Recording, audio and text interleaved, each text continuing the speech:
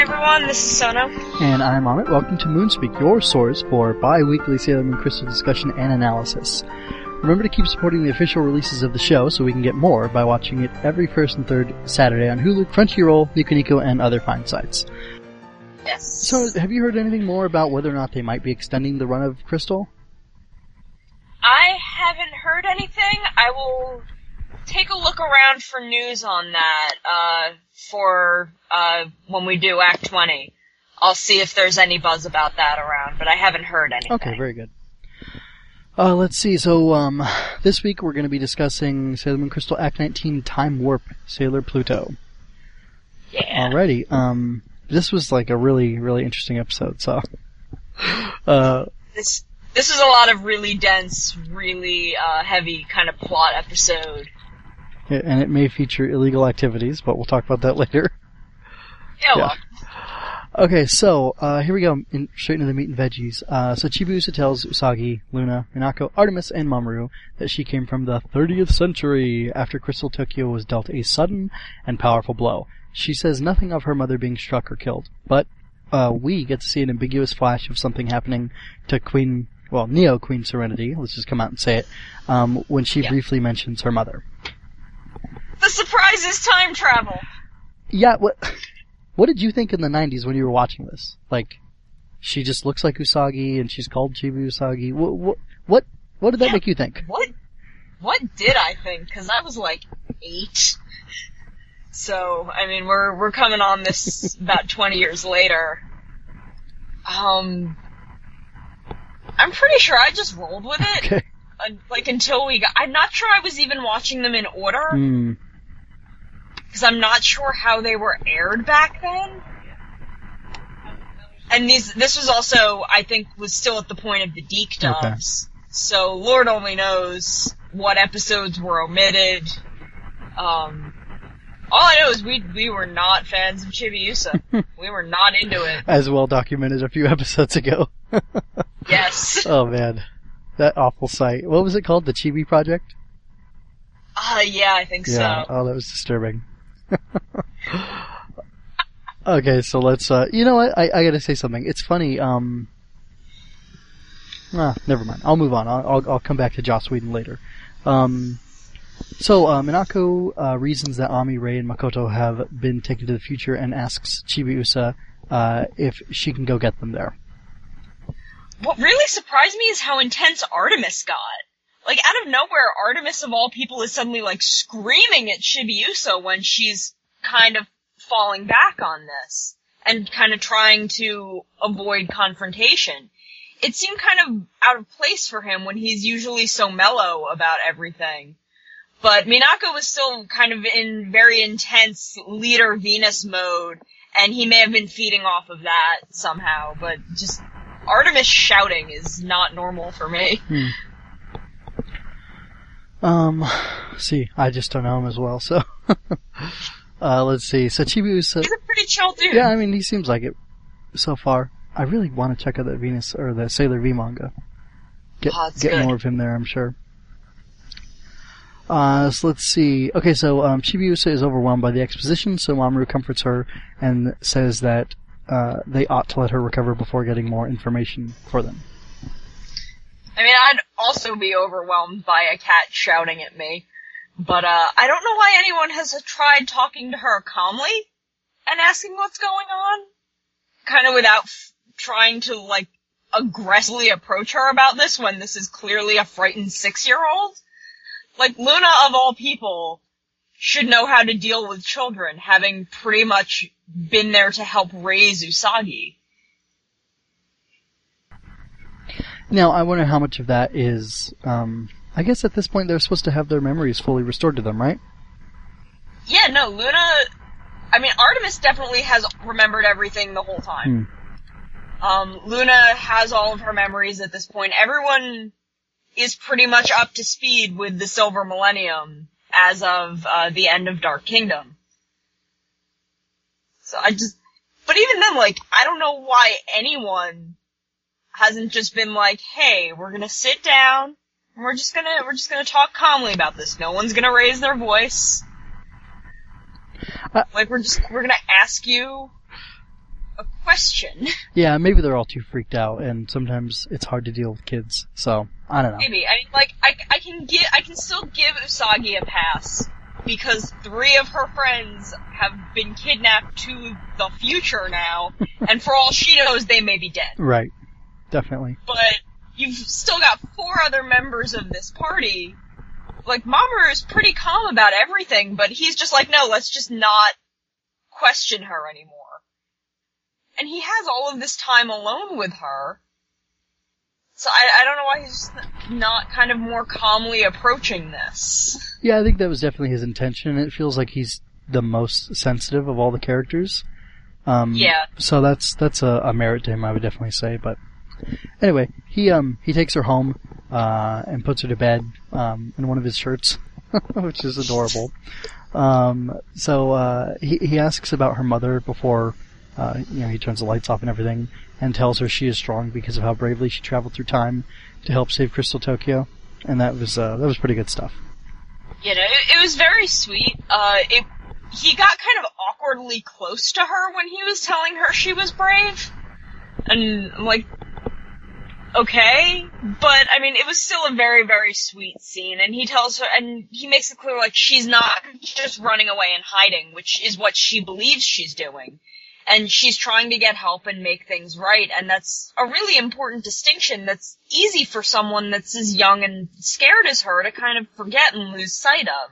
That she's trying to do the right thing, but it's hard, and things are getting in the way. Yeah, I think that's really important, especially because, this, I wonder how much this was reflected in the original show, because it's fine and dandy for Crystal to be doing it now. But I'm just curious as to how the manga and the original show handled it, because, those, the manga is specifically targeted towards girls, if I am correct, which I think I am. Yes. About that. And, the show, while being, a little more broad-based, probably was mostly watched by girls, but definitely kids, and that's, a really great message to send to kids. Yeah. Alright, so moving on. Mamoru and Usagi share an awkward exchange about Chibiusa muddling their relationship dynamics, after which they really open up to each other, and, about their insecurities and their desires to be together always. They embrace, kiss, and, don't stop there. Yeah, which kind of caught me off guard. I mean, I guess it's not something that's ever really present in the first series. It's very present in the manga. Kind of in this really implied way. It's still kind of a little weird to think of Usagi and Mamoru's relationship as sexual in any way, just due to Usagi's age. But I mean, I guess the perception of age in Sailor Moon is kind of skewed and weird, because they have this whole previous life where they were older and had likely also progressed to this phase of their relationship, and now they've got all of these memories of that and of each other, and it's kind of a weird gray area that I try not to think too hard about. But the conversation about Chibiusa was kind of unsettling, because she's a very young child. She's, between 6 and 8, and Mamoru is a grown man. I mean, yeah, Mamoru laid out very clearly that that is not even remotely what's going on his end. It's very clearly, a platonic, familial love and caring for Chibiusa. But Usagi saying that age doesn't matter in this context feels really off to me, and this sort of feeling from her was very, very much played up in the first series. And I think that's kind of a big part of why we didn't like her, because this is just really awkward and weird. And especially with how it's treated as little girls have crushes on adults. Right. That's a thing that happens. But no one's ever, legitimately threatened by it. It's not an actual romantic rivalry. Yeah, I wonder how much of that, though, might be a little bit of Usagi's, immaturity, and maybe it's more that it's less that she sees her as an actual romantic rival and more as a rival for Mamoru's attention. And I'm not trying to paint Usagi as codependent or anything.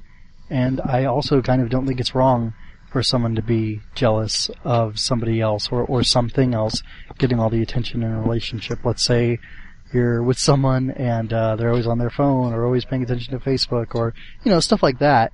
Like those are real things that get in the way. I understand that. It's just that Usagi is very blatantly making it a romantic thing. No, yeah. You're right. That just feels really off and uncomfortable. Where, like, she's very much making it like, do you love her more than me in a romantic sense? And Mamoru's like, no, that's obviously not what's going on. She's like 6. And Usagi's like, her age doesn't matter. Like, and the way that's all presented just feels very, very off to me. Where it just feels very, very strange. I mean, I get where you're coming from, and that's probably more of how, like, Usagi's probably does feel that way and just doesn't completely recognize it, because again, this is something very, very new to her. And I'm sure that's how Mamoru is perceiving it. But, I mean, just from the meta standpoint of it, it's just a very odd kind of way to go at that. Yeah, I guess maybe we just have to accept that was really poorly written right there. Yeah. Right? That should have been handled way better. Yeah. Alright, so, Luna has a dream while sleeping on Minako's bed, wherein she remembers a time Queen Serenity told her to forget about a closed, forbidden door protected by a single guardian.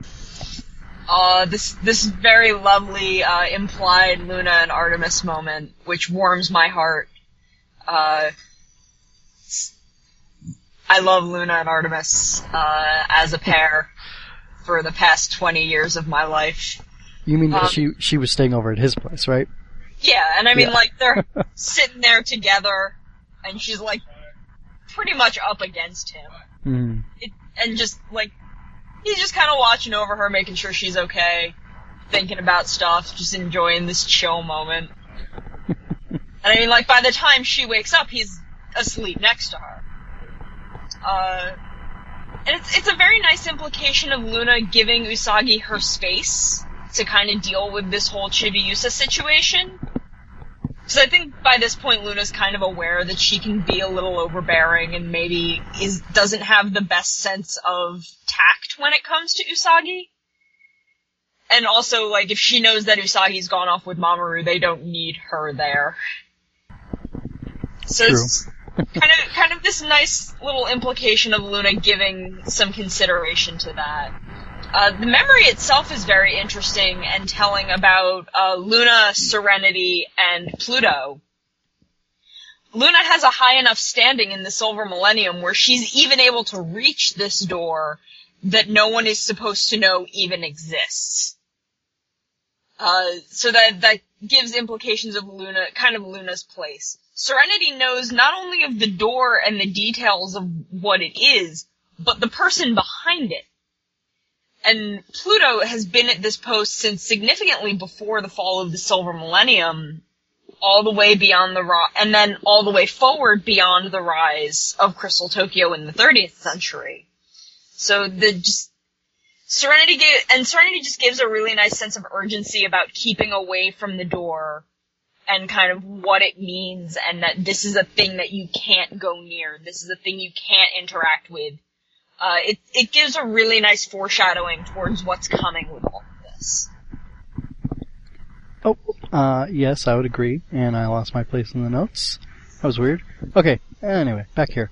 So Chibiusa asks Mamoru and Usagi to go back to the future with her. So they meet up with Minako at the fountain in the park, and she explains that her space-time key will allow them to travel to the 30th century. Mamoru and Usagi's reactions to this were adorable.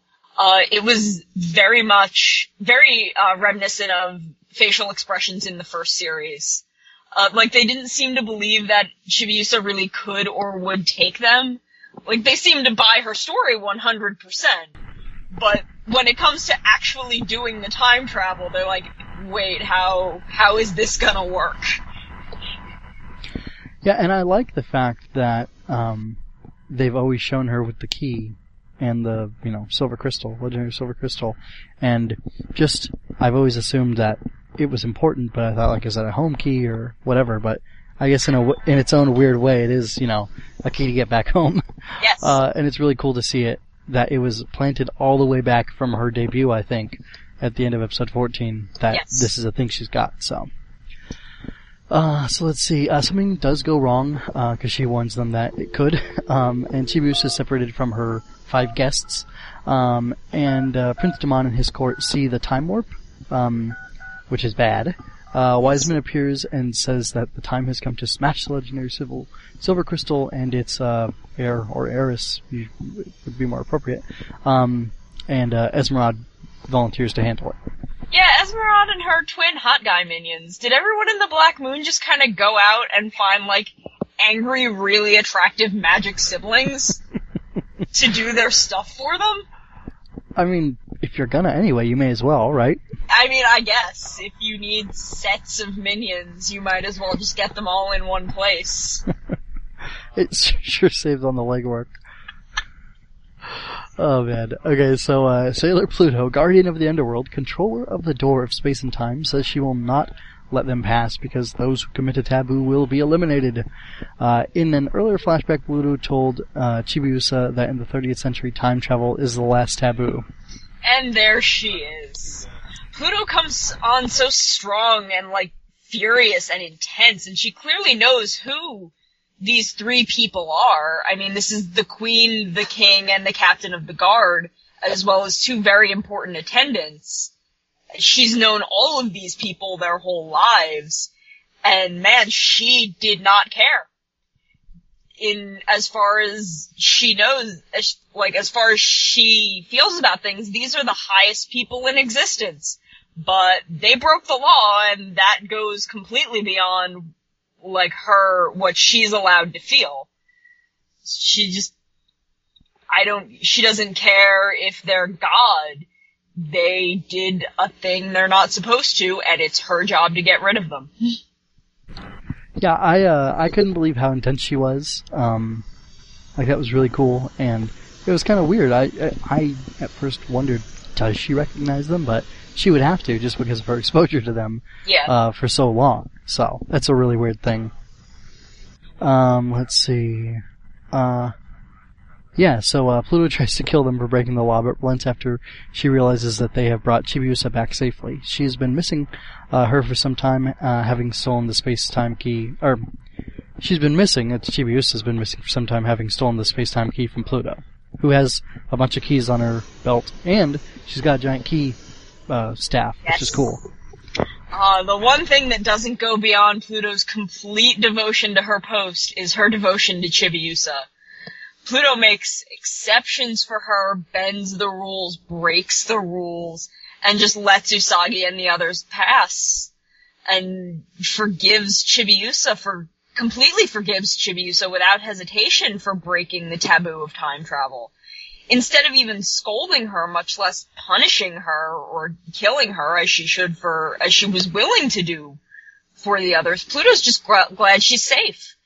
And they have this really nice emotional impact, like, with kind of the embraces between the 2 of them. The way Chibiusa, like, hurls herself into Pluto's arms, and Pluto just drops all pretenses of anger and is down on her knees just holding Chibiusa, glad that she's safe. Yeah, I also thought that was really sweet, and it almost felt like, wow, this is such a strong emotional connection. I'm sure Chibiusa, her mother isn't Pluto, but they have a relationship that seems that strong. Yeah, I mean, think back to Queen Serenity's reaction to Luna even being near the door, not knowing anything about Pluto, not knowing what's beyond that door. It's just, you're not allowed to see or know about this door. No one is allowed beyond that point.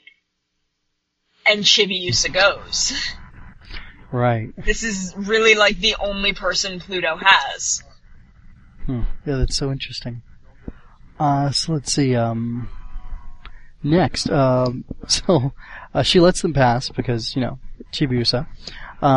and they enter Crystal Tokyo, and they see that the moon hangs seemingly just thousands of feet above Crystal Tokyo, which is a wasted and deserted city that seems to be strewn with dead bodies. Chibiusa was the only one not affected by the attack, apparently, that ruined the city. Yeah, ruined Crystal Tokyo was really dark and scary, and it was much more intense than I was expecting or remembered from the previous series.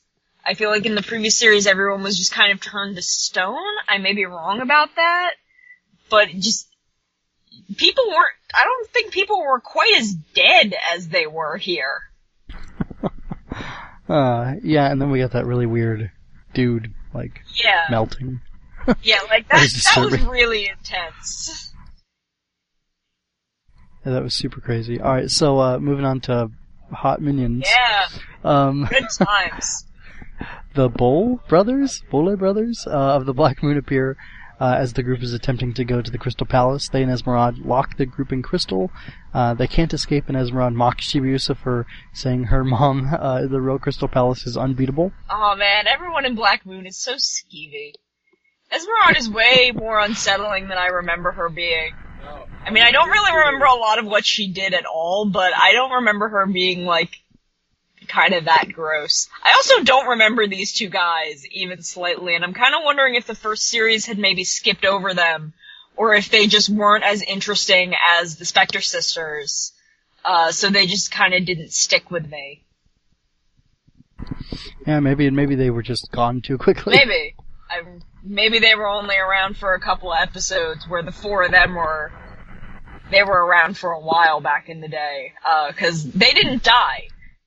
I think in the first series they cleansed the four of them and they went off to live as Earthlings in the 20th century. Oh, how nice. I think that's what happened. Okay. And they all became fabulously wealthy, cheating on, games of, chance. Probably. Right? Voting on the World Series and whatnot. Alright. A white-clad man who looks and sounds like Tuxedo Mask tells Mamoru to pray the trap away. He does, so Venus and Tuxedo Mask destroy the Bole brothers, who Esmeralda uses as a shield. I have to admit, this felt kind of like a cop-out. I mean, I get that Mamoru is connected to the Earth, but when Usagi prayed to the moon, it was a huge ordeal. It was a whole huge thing, and then Mamoru prays to the Earth and it's just like, hey, break this thing! And then it breaks, and they go on fighting as if the thing was never really a threat at all. There was no, real power of summoning or him, kind of bringing any power into himself from the Earth or anything like that. Yeah, it was definitely, I'd say it was a cheap moment. I liked the idea of the crystal stuff in general, but, let's see, so, they finally get into the real Crystal Palace, and they find Chibiusa's mom, who is Neo Queen Serenity, and she's, laying on a slab sealed in crystal shards. Yeah, so. Crystal Tokyo's having a bad day. Yeah, I guess so. Yeah. And then not to save the day, but just to kind of, make things a little weirder, this little white cat comes out, Diana, and, or kitten really, and she's pet by a man in white that looks like Tuxedo Mask, so. I forgot the manga brought Diana in this early. Oh, the first series doesn't bring Diana in until I think the next arc. Or maybe the arc after. I completely forgot that, in the manga Diana comes in Black Moon. I'm gonna assume she's Artemis and, Luna's kid. Yeah. There are really no pretenses in Sailor Moon. Everything is pretty obvious. Yeah. Alright, so let's move on to the frills now that we've gotten through that. So the first thing that I thought was really cool, and these are pretty much just chronologically through the episode, is, Minako, if you go back and look at the scene where she's sleeping and there's, Luna and Artemis are interacting, she moves in her sleep. She goes from, being under her covers to being half out of them, and it's just a pretty funny detail. That's very Minako, too. Where she wouldn't be able to just, sleep still like people do. She's gotta roll around and toss and turn. Especially, with two cats on her bed. She's still doing that. I mean, I can barely move around with one cat on my bed. That's funny. That's really funny. Alright, let's see. Oh, another great animation detail is we can see Chibiusa's little silhouette through Mamoru's shirt. It's a nice detail, but it also feels really weird to me. Like, clearly the shirt is huge on her. Mamoru's kind of a big guy, and this is a 6-year-old, and I mean, we don't really need a visual indication of this very young girl's body. Oh, I guess like that's true. That felt really weird to me. Just, like, yeah, it's, like, her just in the shirt is adorable. But then you've got, like, this silhouette of her tiny girl body, and I'm like, that's weird, I don't need to see that. Yeah, good point. Maybe, it's just something I can't escape in my real life, so. I mean, like, it's a nice animation detail, but it's like, don't do that. It should have been a solid black shirt, no sunlight. Okay, speaking of, kind of grossness, Esmeralda gets a nasty look from Demon after boasting that she'll get him the castle's Sleeping Beauty, who he so desires. Rubius scoffs at that, and she summons the twins, who are Chiral and Alchiral, or Akira. Those are crazy names. I do not know what they mean. Yeah. Very, very strange. Yeah. The whole thing is weird. Demand annoyed on getting accidentally called out on being a huge skeeve.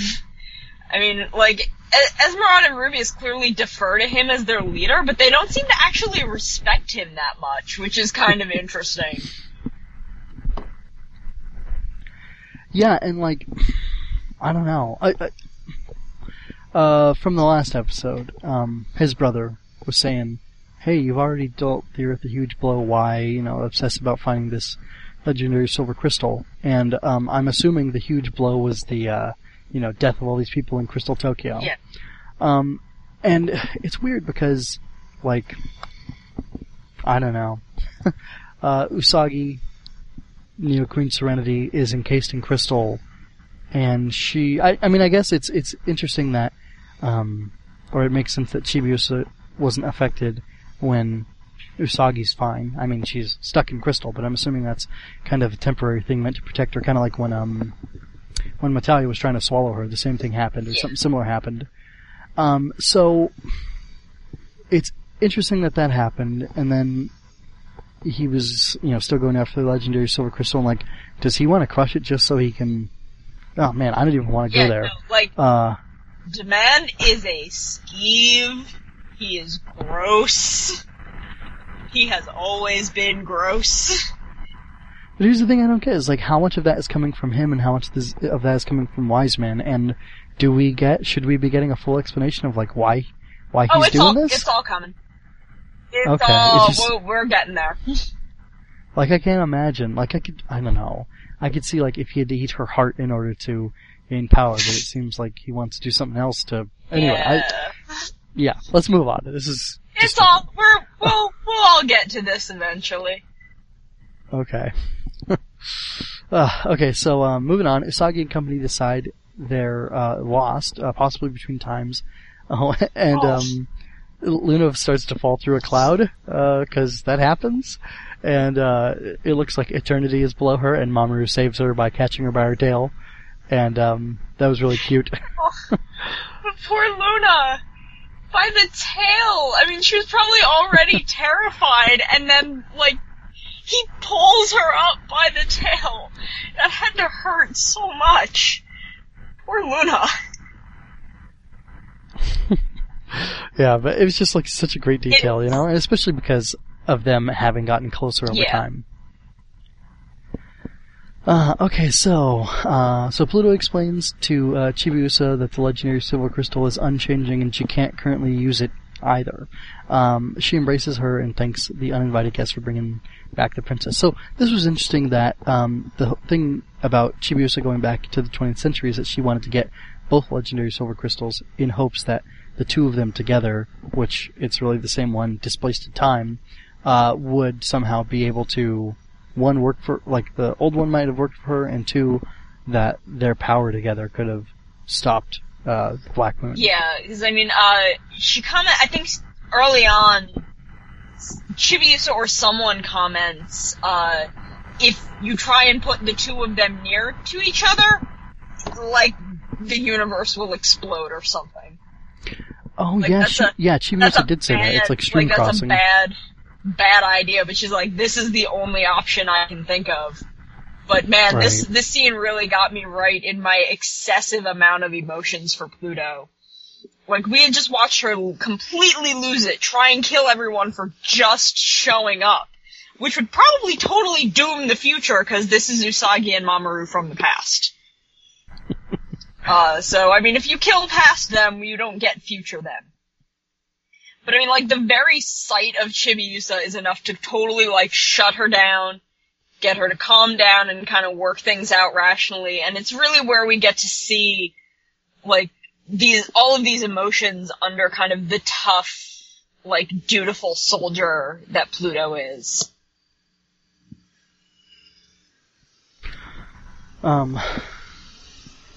Yes.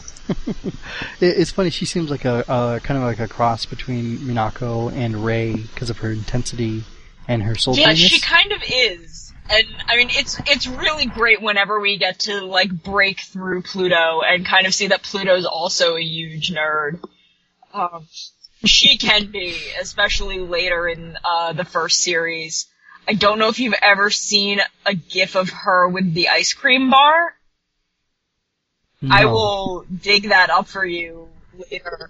But okay. There's a scene in the last season, where everyone is kind of following around Usagi for reasons, trying to figure some stuff out. And Pluto just shows, and they stop and they get ice cream at some point to kind of sit down and discuss this. And Pluto, like, walks out of the bushes and starts explaining something. And then she has, like, her back to them with her arms crossed, and you just see her arm come up, and she's holding, like, a chocolate-covered ice cream bar as some, like, weird show of solidarity with the inner girls. And it's absolutely hilarious. Huh, okay, I'm gonna have to see that. It's a majestic scene. Okay, so here is something that was really great in the episode. Chibiusa and Usagi are being a couple of goofs running around because Chibiusa was teasing her about being a princess, and Pluto says that the pair has always given her trouble. This scene is so reminiscent of the first series. There's so much in this episode that was, and I love it for that. Just the way their expressions were and the comedic timing was all just really exceptional. 'Cause Chibiusa knows exactly who Usagi is. And she knows this is like her one and only chance before Usagi learns everything for Chibiusa to be, well, I'm a magical princess and I'm better than you. 'Cause in 10 minutes Usagi's gonna learn everything, and just to see that bit of Chibiusa and kind of that bit of Usagi in her really shine through was just amazing. And Pluto's reaction to it was just so perfect, and, like, this is all going on, like, still outside of time, in this completely forbidden area, and all she can do is just kind of laugh to herself about this, because what are you gonna do? Yeah. I love, too, how it's just, like, a comment under her breath. It's like, this again. I missed this dumbness. And then the final note in the frills, just about Diana, comes out from behind, like, the sepulcher, which is, you know, a little creepy, and then Chibiusa runs over to her and is all happy. I've always had such a soft spot for Diana. I mean, it's hard not to. Diana is completely precious. But I was so thrilled to see Diana, because I completely forgot about her, being in this part of the story. Alright, so, what do you think the best line of the episode was? For me, both of these were Pluto lines. Either time travel is the final taboo, or her kind of humorous under her breath, you two have always given me trouble. I'm completely floored by the emotional range we got from Pluto in this episode.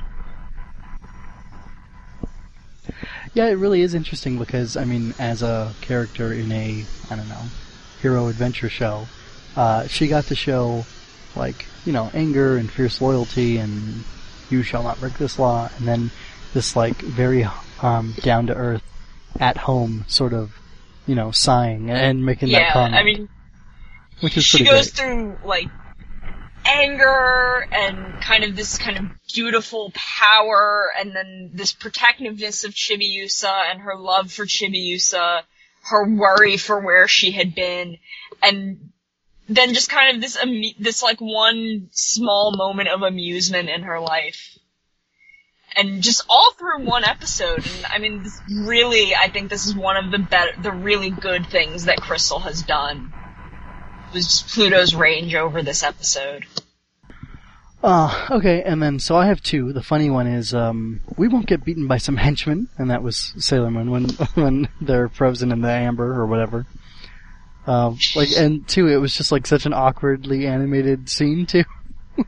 Where she they can sort of move in the crystal, or she can, and she does this weird cupping her hands thing down, and the moon rod comes out. It's just super weird.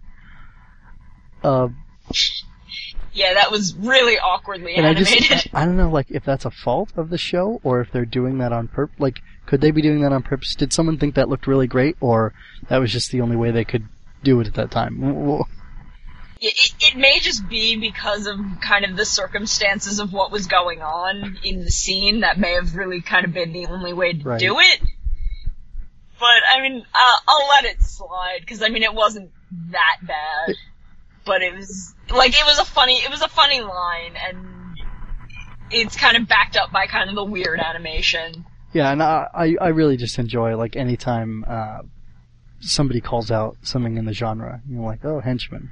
Yeah. I don't like fourth wall breaking all the time. It usually annoys me, but little things like that. It's these are henchmen. So it's appropriate to call them that. And then the other one was a sweet line, and, it was Chibiusa when she's, frozen in the crystal, and she says, "This place can't be destroyed because my mom's inside." I mean, it's so sweet. Chibiusa has just such unwavering faith and love for her mother. That's so sweet. Yeah, I thought it was really awesome. So, anyway, and, Esmeralda, especially, Esmeralda just mocks her after that, which is great, and that's gonna be the episode image for this episode. It's just, it's too good, so. I think that's pretty much it. Yes, that's everything we've got, for this time. Yeah, I wanted to talk about, a little bit about, and we won't right now, but just kind of bring it up, I really enjoyed Buffy and Angel. I don't know about you. I've heard people complain about Joss Whedon, but so far, I think of the things of his that I've seen, I've really liked them. But it's funny because I know I liked Buffy as a kid. I don't remember watching much of Angel. Okay. I kind of remember hearing people say, or maybe him saying one time, yeah, Sailor Moon was really great and it was an inspiration. But it really feels like Sailor Moon was an inspiration to him. Maybe he watched a few episodes because I think the Buffy show started airing in 97. Yeah. And so he would have been able to see it, and certain things definitely feel very inspired by Sailor Moon. So, just the girl heroes and the being able to be really feminine and at the same time kick tons of ass and all that stuff. Yeah, Sailor Moon really did kind of a lot of that for kind of female heroes in Western media. It really opened a lot of creative doors there. Yeah. And, I thought I was being clever because I was planning initially on talking about, Beautiful Mask Quatrine, which, have you seen the episode yet? Not yet. It's been a busy couple of weeks. I've had a hard time, fitting watching extra things into my schedule. Well, then I won't go into much detail, but, after watching Quatrine, I wondered about how much, maybe Takeuchi would have been influenced by this, because when was the manga originally written? 94, 95? Okay, and the, Quatrine came out 92, 93. Or it ran for a whole year. I'm pretty sure that was definitely first. I'm gonna fact check this real quick. Okay, and while you're doing that. No! original run started at the end of 1991. Oh, okay. Huh. Well, that's interesting. I'm mixing up my years. I had no idea. So then, like, that definitely opens up things a little more, because I do want to talk about Poitrine and Sailor Moon together, because they're, both magical girl shows in their own ways, and it kind of led me into looking into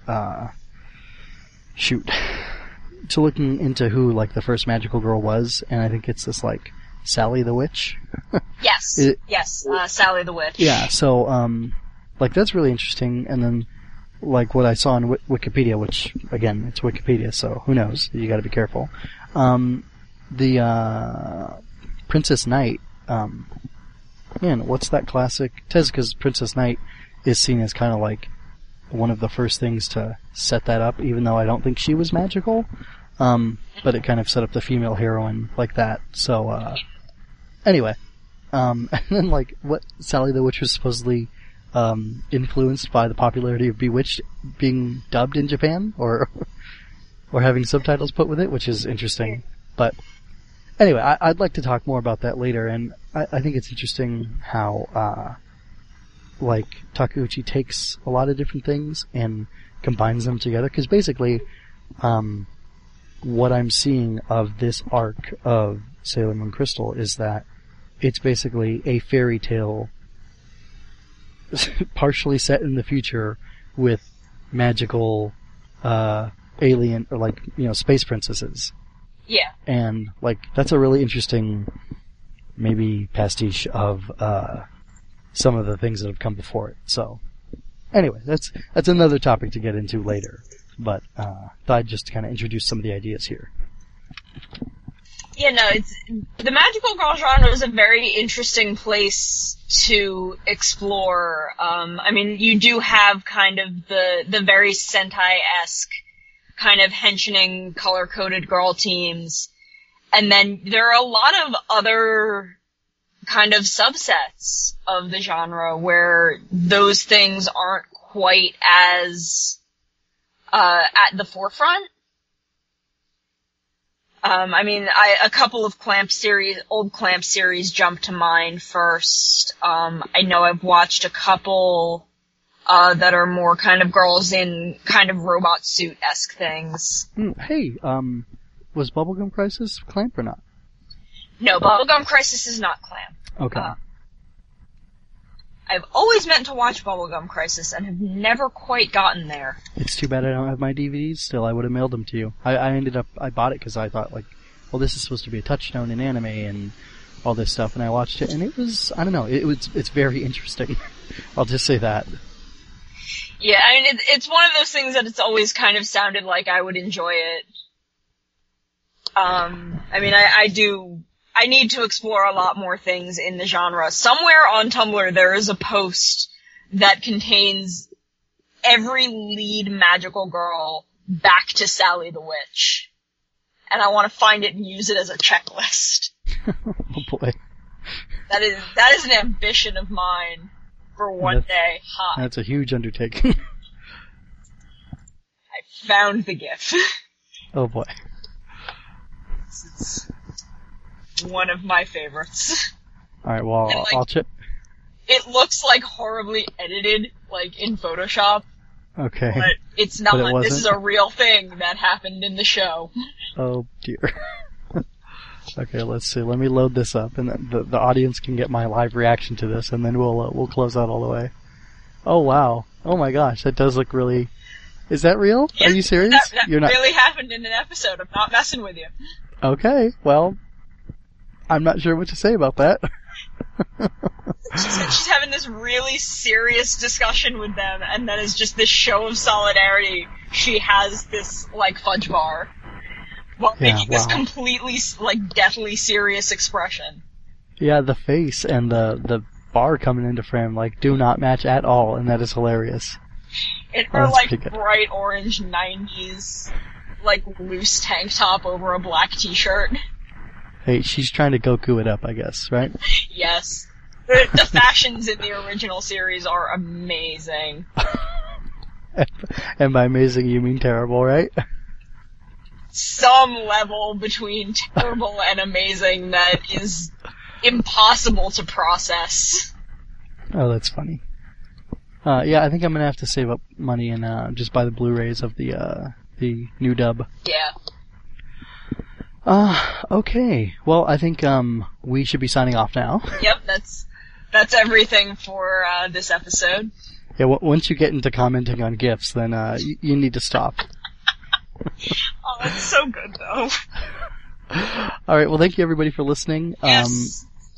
Go ahead and leave us comments if you want. If you if this is somehow the only Sailor Moon Crystal podcast you're listening to, you should definitely check out Love and Justice. I've listened to a couple episodes, and it's full of tons of spoilers because they go through Pretty Guardian Sailor Moon, the 90s show, the manga, and Sailor Moon Crystal, and they compare them all together. So it's pretty interesting. That sounds like fun. Yeah, I bet you would love it because you're familiar with everything but Pretty Guardian Sailor Moon. Yeah, no, maybe once I go through PGSM, I definitely want to check that out because that sounds like a lot of fun. Yeah, they even talk about the musicals or the stage shows, whatever. So fantastic. Yeah, so I think you would especially like it. So you should check it out whenever you have the chance. But their episodes are kind of long, like an hour and a half at least. So okay, well, I mean we've done worse. Yeah, I know. So we're on Uncommon Cast. I know. Talking about one single 29-minute episode or whatever, or 25-minute episode. Yeah, but then you leave us alone. And me and Aleph will go off for about an hour and a half on anything and everything else. This is true. And that's how we get Ride or Jump. That is also true. Which, you can also check that out. There should be a Ride or Jump coming out this week, with me talking to, Cannibal Saracenian. So. Yeah. Anyway, that's a pretty fun one. Yes, and really that's it. So go ahead, listener, if you're still listening, you can stop now. Goodbye and thanks, and leave comments, please. Yes, definitely. We'd love to hear from you guys. We'll see you next time.